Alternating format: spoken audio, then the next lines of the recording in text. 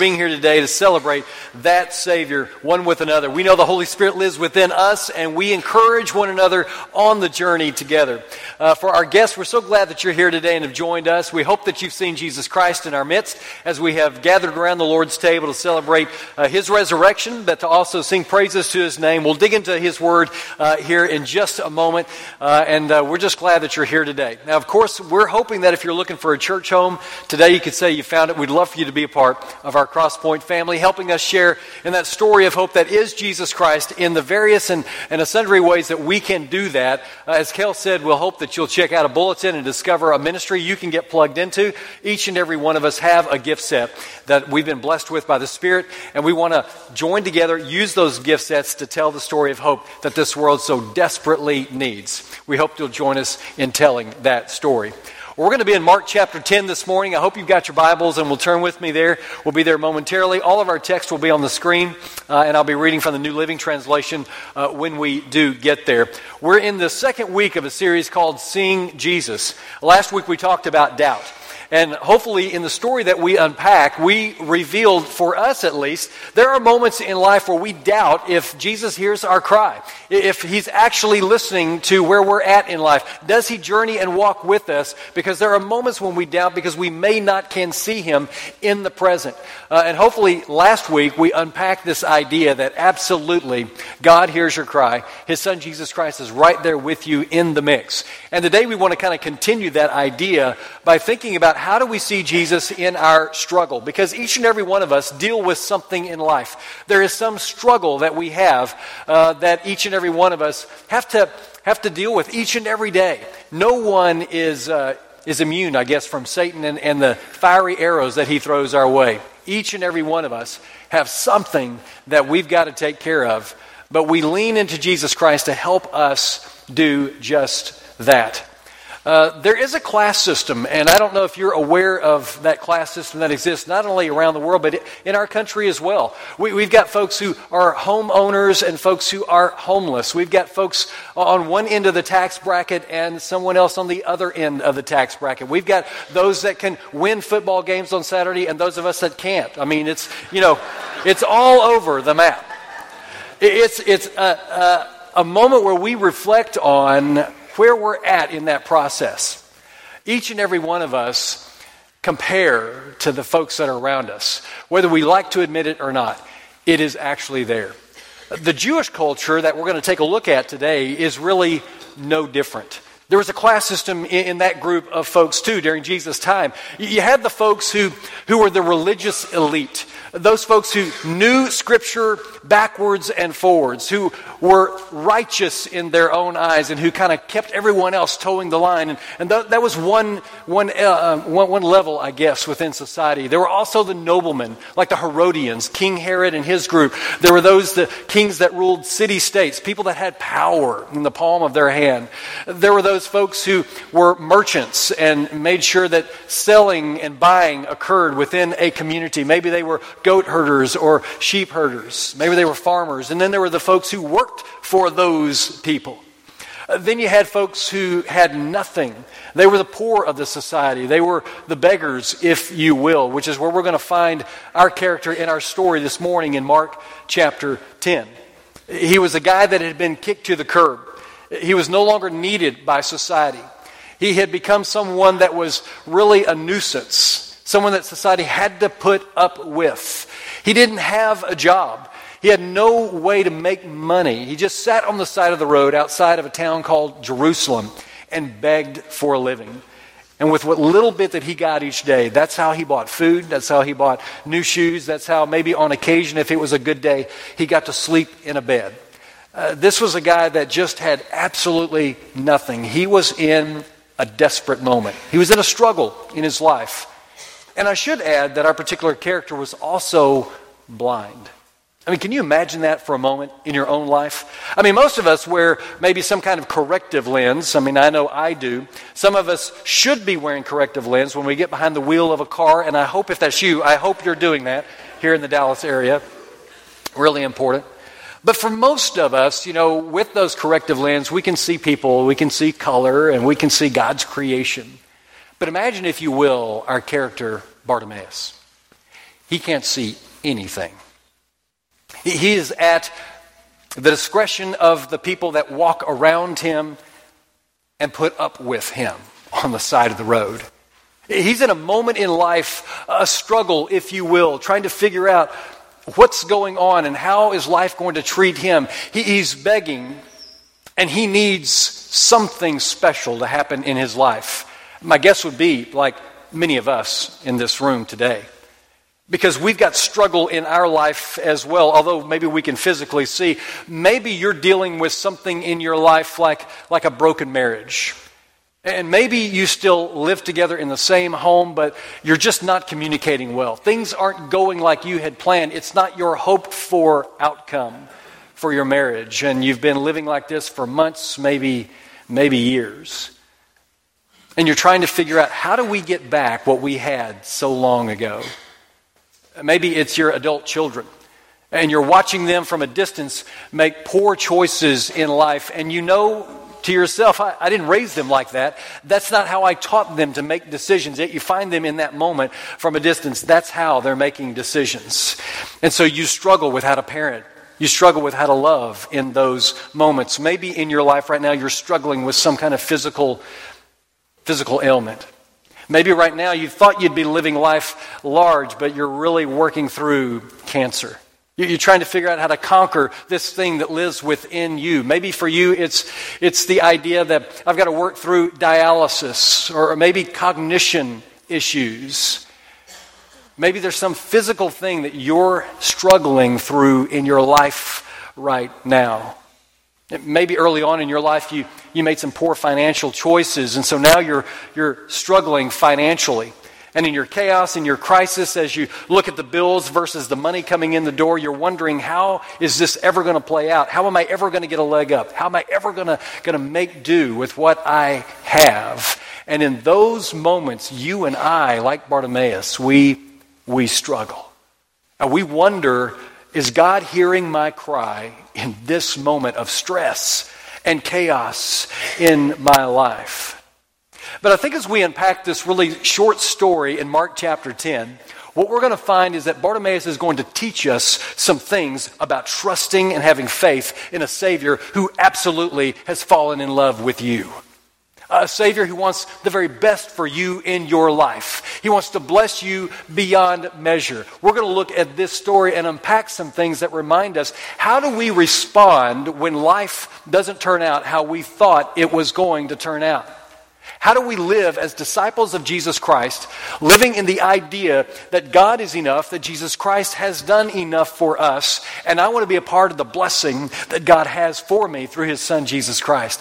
How do I live out a life that isn't everything that I thought maybe it would turn out to be? And the first thing that Bartimaeus shows us is that you and I cannot wait for perfect conditions in our life. We can't wait for all the things to line up that we hoped they would. Take a look at verse 46 in our text. Then they reached Jericho, they being Jesus, His disciples, and it's more than just the 12 disciples. And as Jesus and His disciples left town, a large crowd followed Him. A blind beggar named Bartimaeus was sitting beside the road. Now I want you to imagine for a moment a noisy group of people. Say with me, large crowd. Large crowd. Sometimes on a Sunday morning in this room, we might have 250, 300 people. And as you know, we just welcomed everybody, gave everybody hugs, and welcomed the folks around us. And then we start singing right away after that. And sometimes it's hard to corral you guys. Sometimes you're a little noisy. And that's okay. We want to make sure that everybody's welcome. But sometimes even in a structured environment like this, it's hard to get everyone's attention. Imagine outside on a dusty road, you are someone that society has forgotten about, and there's this large, noisy crowd. And we don't know how big the crowd is. My guess would be, based upon the text, that maybe a few hundred people, but we know that Jesus entertained crowds as big as 5,000 before. It's a large group of people, and you know how loud and busy that can become. Anybody ever been to the State Fair of Texas? Anybody? Yep. That's coming up pretty quickly. The odds of getting Jesus' attention are slim to none for someone who is blind, begging by the roadside, seated, while everyone else is standing and walking in this large crowd. It's tough. And think about the opportunity that he had in this moment. I mean, he's a beggar. That's how he makes his living. He's got the opportunity with hundreds of people in front of him, walking around him, to ask for a little more money. This could be his cash-in day. It may be a bumper day for him, but yet he's focused on one person in the crowd. He shouldn't be screaming for Jesus. He should be screaming at those who are walking to and fro. Give me a little of your time. Give me a little of your money. Help me out in this moment. And what Bartimaeus teaches us in this moment is that it is never the wrong time to call out to Jesus. No matter what's going on in your life, no matter how chaotic, no matter how many people are in the room, metaphorically, it's never too late to call out to Jesus. Ever. And in your struggle, I want you to know that Jesus understands your stress level. In your struggle, he understands where the chaos is going on in your life. He understands the unanswered questions that you have to ask. He understands the hurt that you're feeling right now in this moment. Even in the crowd, he feels what you are going through. But for many of us, we want to wait till all the planets line up before we call out, right? We want to wait till, let's wait till the next eclipse. That's a few years down the line, and maybe I'll have it all together then. We want to wait till they sing the right song for me at church. We want to wait till the right person speaks to me. We want to wait till everything is just right. Because we know in that moment, that's when the answer is going to come. But what Bartimaeus reveals to us is the answer to the question. And that is, Jesus is the only solution. Jesus is it. There's no amount of money, there's no amount of friendship, no amount of relationship, no amount of whatever, fill in the blank, that will make it right for you. Jesus is the only thing that will make it right. There is no perfect condition. And Bartimaeus also reminds us that we need to concentrate on what we have, not what we don't have. And so many of us really focus on that in our life, don't we? Well, if I had a little more money, I could make this happen. Or, man, if I could speak like he does, or lead singing like he does, or teach a class like she does. And we come up with all these excuses and about the things that we don't have in our life. We end up comparing our own issue and our weaknesses to those around us. And Bartimaeus could have focused on the lack of eyesight that he had. But look what he does in verse 47. When Bartimaeus heard that Jesus of Nazareth was nearby, he began to shout, "Jesus, Son of David, have mercy on me." Now, he could have focused on no eyesight, nobody cares about me, I'm going to sit right here and mind my own business. But he knew that he had ears to hear and he had a voice to speak. You see, Bartimaeus used what he had in order to connect and get to Jesus. Whatever small thing that was, whatever thing that no one had really accounted for along the way, he used that in order to get to Jesus. And as you and I look around, even our own community, but worldwide, we are blessed so much, are we not? God has done so much for us, yet you and I make excuses along the way of why we can't call out to Jesus. We have a tidal wave of blessing in our life.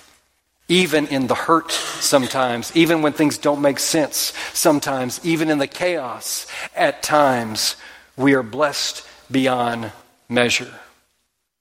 But even in that, sometimes we get unfocused from Jesus. And Bartimaeus reminds us that we don't need to be swayed by public opinion. Too many times in our life, we listen to the voices that are around us rather than listening to Jesus' voice. We lean into those who might be the naysayers around us, talking to us about how the glass is half empty rather than leaning into the voice of Jesus. I mean, look what happens in verse 48. "Be quiet," many of the people yelled at him, but he only shouted louder, "Son of David, have mercy on me." The crowd is trying to get him to be quiet. They've kicked him to the curb. They're trying to move him out of the way, but he will not be quiet because he knows Jesus is present. And he says, "That is the one that can change my destiny. And I will call out to him." This guy is going through a tough season in life. He's got stressors in his life. He knew that he needed a miracle. And even though he couldn't see Jesus, he felt Jesus' presence. And he wanted to be with Jesus in that moment. And like Bartimaeus, you and I many times need a miracle in our life as well, don't we? We lean into Jesus because we need Jesus to help and change our marriage. We need that to be strengthened. We need to rekindle the romance. We need to have communication like we used to have. We need to be better parents to our kids, to bring down the anger levels and the emotional levels and pour into our children like God pours into us. We need Jesus to perform a miracle and help us overcome our financial crisis, to open doors maybe for a better job, or make better decisions about our spending. We need Jesus to perform a miracle and interact with our adult children. We need him to place people in their lives that will speak words of wisdom into their ears so that they will hear the voice of God, even if it doesn't come from you. We need a miracle to leave the guilt behind from our own life decisions along the way, believing at times that we're just not good enough to be followers of Jesus when he's already told us that we are his sons and daughters. We need Jesus in our life to help us overcome the physical ailments that are occurring among us, whether that is fighting cancer, struggling with our mobility, our cognition issues. Whatever might be going on, we, like Bartimaeus, realize and know that we need a miracle in our life. But you and I need to overcome at least 3 people that are around us many times in our life. Like Bartimaeus, we need to drown those people out and lean into a Savior. One of those folks that we need to drown out and not listen to are the faith suckers in our life.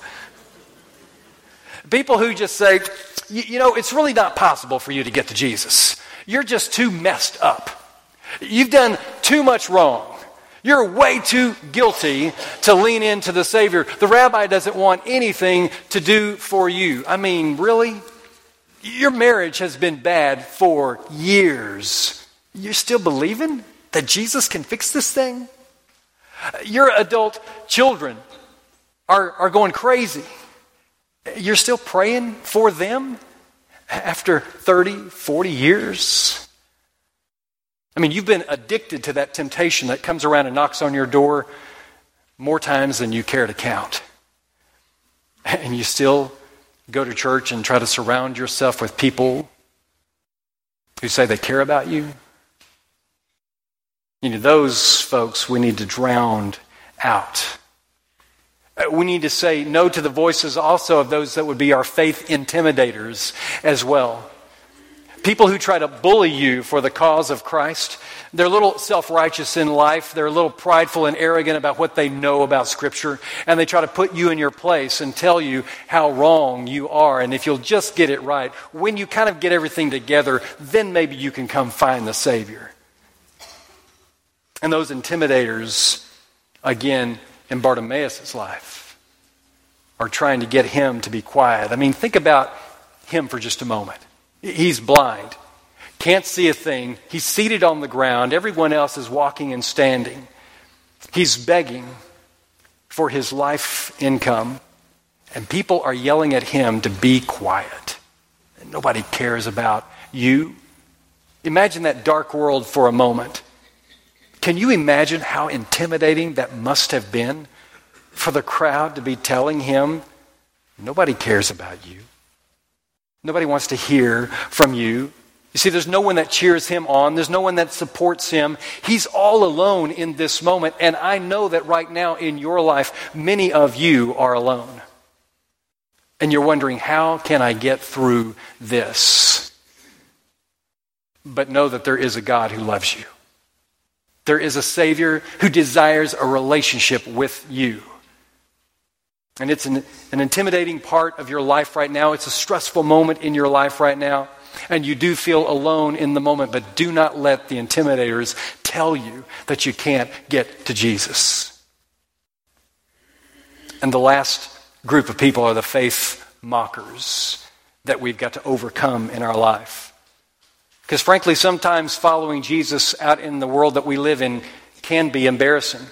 When you stand alone, when you're the only one making the decision about a certain thing, it can be an embarrassing moment. You see, Bartimaeus is shouting to Jesus and absolutely nothing is happening. He's sitting on the side of the road, screaming for the Son of David to hear his cry, and nothing is happening. The crowd is telling him to be quiet. They're coming over to him saying, dude, you're embarrassing yourself. Stop calling out for Jesus. He doesn't hear you. He doesn't want to be a part of what's going on in your life. And our faith equally can look silly to the world. Because see, faith believes God is doing something that hasn't happened yet. Our faith to the world reveals that God is going to do something that hasn't happened yet. I mean, think about a couple of stories from our Hebrew Bible, the Old Testament, what we call the Old Testament. A couple of stories, initially Genesis chapter 6, a guy by the name of Noah. He's been called by God to build a boat. He's about 500 years old when he's called to build this boat. And by the way, it's never rained on the face of the earth. Genesis 6. And what is a boat anyway? I'm not exactly sure. But he does what God's called him to do, and depending on what scholar you talk to, anywhere from 100 to 120 years it takes for Noah and his family to build this huge boat. Now, can you imagine how intimidating that was? Can you imagine how embarrassing in that culture that must have been? People walking by, laughing at Noah, what he's doing. Oh, his God told him to build this thing, whatever it is, and there's going to be something called a flood, whatever that is, because there's going to be a lot of rain, whatever that is. It would have been like one of those stops on Route 66, everybody on vacation, driving by, stopping, taking a picture with Noah and the boat. They would have been making a lot of fun of this guy. But see, Noah knew what we knew, and that is, faith means that we realize God is going to do something that hasn't been seen yet. Or Abraham and Sarah. I mean, Abraham has been promised there's going to be a son in your life, and through him, all of the world is going to be blessed. You are going to be blessed with a child. But right now, Abraham is 99 years old, and he still doesn't have a son. And he's wondering, is this ever going to take place? I don't think so. Can you imagine, in his camp, Abraham and Sarah go to bed, and all the other tents, the family is talking. Can you believe they're still talking about this? Do they think this is really going to happen? Because Abraham and Sarah knew what you and I know. And that is, God is going to do something that hasn't been seen yet. You and I know that that's what faith calls us to, just like the blind beggar and Jesus as they interact together. Because what we know from our story this morning is that Jesus hears the cries of desperate people.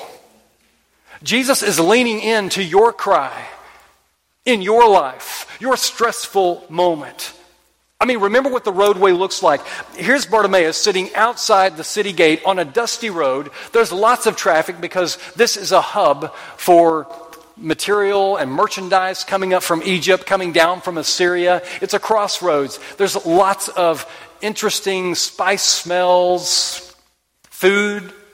The crowd is huge. There's a lot of noise. A lot of things are going on right now in front of Bartimaeus. Why?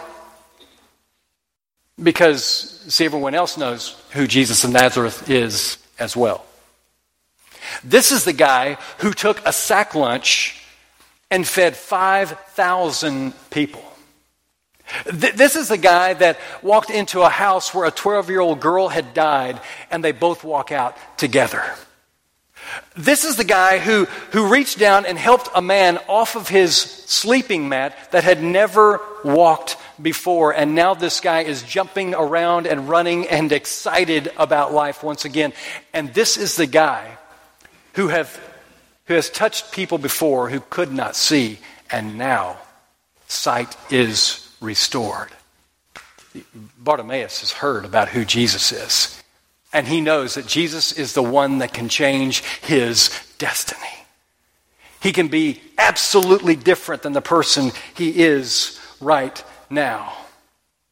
I mean, most of us have been a part of a parade before or watched a parade before. The noise, the band, the candy throwing, the kids, it's loud, it's crazy. And even in that noise, Jesus can hear Bartimaeus' cry. And he can hear your cry as well. He's leaning, listening, when in the middle of the night you wake up crying because you can't figure out how to fix the moment. He's with you when you're at that stoplight and your head is buried in your hands and tears flow down your face. When you're frustrated and you sit in the living room wondering, how are we going to make ends meet? When you're around the dining room table praying with your spouse about your kids and the decisions they've made in life. You see, Jesus is with you then. He hears your cry. And now, in the chaos, the very people who are telling Bartimaeus to be quiet are coming over and saying, hey, cheer up. Jesus wants to talk to you now. And the whole time, Bartimaeus is saying, I would get there if you would just get out of my way. I've been trying to get to Jesus the whole time. You've been blocking my way. And in verse 50, Bartimaeus threw aside his coat, jumped up, and came to Jesus. Now, some scholars believe this is a very significant part of the story because he throws aside his coat. He's sitting on the ground. He's got his coat, his cloak, his blanket over him. But when Jesus calls him, he lets go of that. See, a lot of folks who are scholarly and do a lot of research believe that every town had a certain type of blanket or cloak that every beggar got. And it let you know that this was a legitimate beggar. It's not a con artist. It's not somebody just trying to get your money. So if you had the cloak, then everyone knew, okay, I can offer this guy some alms. I can give him some money along the way. And it's okay. The city has declared he is actually a beggar. He's somebody I can, help out. But yet in the moment when Jesus calls him, Bartimaeus throws aside the very thing that is his meal ticket. The one thing that will get him food for the night. New shoes on his feet. A warm bed maybe to sleep in. It's his meal ticket. It's the thing that brings him comfort in the moment. Which brings me to the question that I want to settle on this morning for all of us. And the question is, what is it that you need to throw aside in order for you to get to Jesus? What's the thing in your life that brings you comfort and you're just not quite ready to let go? When Jesus is looking at you and calling to you saying, come over here, I want to speak with you. I want to be a part of your life. I want to change your destiny. What is the thing that we think we just can't live without? I mean, is it pride? The idea that I've got to be right all the time? I'm just arrogant enough that everyone else is wrong in the room. It's only me that's got the right answer. Or maybe it's anger and resentment from something that happened many years ago. Maybe the way your parents divorced and the way they interacted with you and you're still hanging on to that. Or maybe the way your spouse treats you. And you're having a difficult time letting go of that. Maybe it's that addiction that comes around that brings you comfort in the moment. You feel good about yourself. And you're having a tough time letting that go. And what does Jesus say in verse 51? What do you want me to do for you? Jesus asked. My rabbi, the blind man said, I want to see. He said, straightforward, this is the miracle I need from you. He didn't beat around the bush. He let Jesus Christ know exactly what he needed in life. And I think for many of us, we beat around the bush a little too much. When in fact, what Jesus wants to hear from us is a confession. I can't do this on my own. I need your help in this moment of my life. I need you to relieve the stress, the heartache, the pain, the loss. I need you to provide for me. Jesus, I just need you to show up in my situation. Would you please let me know that you're there? Will you let me know that you care? Can I hear you calling me into your story? And finally, is a great ending to the story in verse 52. Bartimaeus reminds us to keep following Jesus when times turn out good, when things happen like you had hoped. Lay that blessing on Jesus Christ for what he's done for you. Because in verse 52 it says, Jesus said to him, "Go, for your faith has healed you." And instantly the man could see, and he followed Jesus down the road. Bartimaeus did go back for his cloak. He didn't worry about what he was leaving behind. The only thing that he knew was, I'm going to follow the Messiah, the Son of God, the one who changed everything in my life for good. The most important thing for Bartimaeus wasn't necessarily that he got to see again, but that he could see Jesus in his moment. You see, so this morning, church, that's what Jesus asks of us. Do you know that I'm with you in the moment? In your moment of stress, in your moment of trial, when things aren't going your way like you had thought, do you know that I'm there with you? Please know that no matter what the crowd is doing, no matter what is being said, that I hear you in your chaos. I hear you where you're at in your life. And I don't ever want you to doubt that you can see me wherever you find yourself in life. When you walked in this morning, you probably saw 3 tables around the room. And I want to encourage you during the singing of this song. I'll invite the praise team back to the stage at this time as we sing this song. I want you to be honest with yourself today. Many of us have things that we are hanging on to, and we've talked about a lot of that this morning. But I want to encourage you as we sing this next song that you would go to one of those tables, you'd get one of those cards, and on the back of it, you would write down the thing that you are hanging on to. That you would write down the thing that you're having trouble with, the thing that is kind of keeping you out of communication with Jesus Christ. And that when you're done with that, maybe you take that with you as a reminder that you've given that to Jesus Christ. Maybe you simply fold it and leave it on the table underneath one of the crosses. Or you bring it up here and place it under the big cross. Just symbolic to say, Jesus, you know what, I've struggled with this, but I'm going to leave it with you. Because I want you in my life.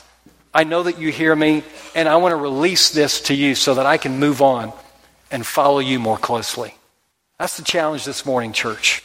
Our shepherds will be gathered around the walls of this room as well. And my hope is if you need prayers, that you'll go see one of them and talk to them about what's on your heart and let them pray for you and over you. Let's stand and sing together.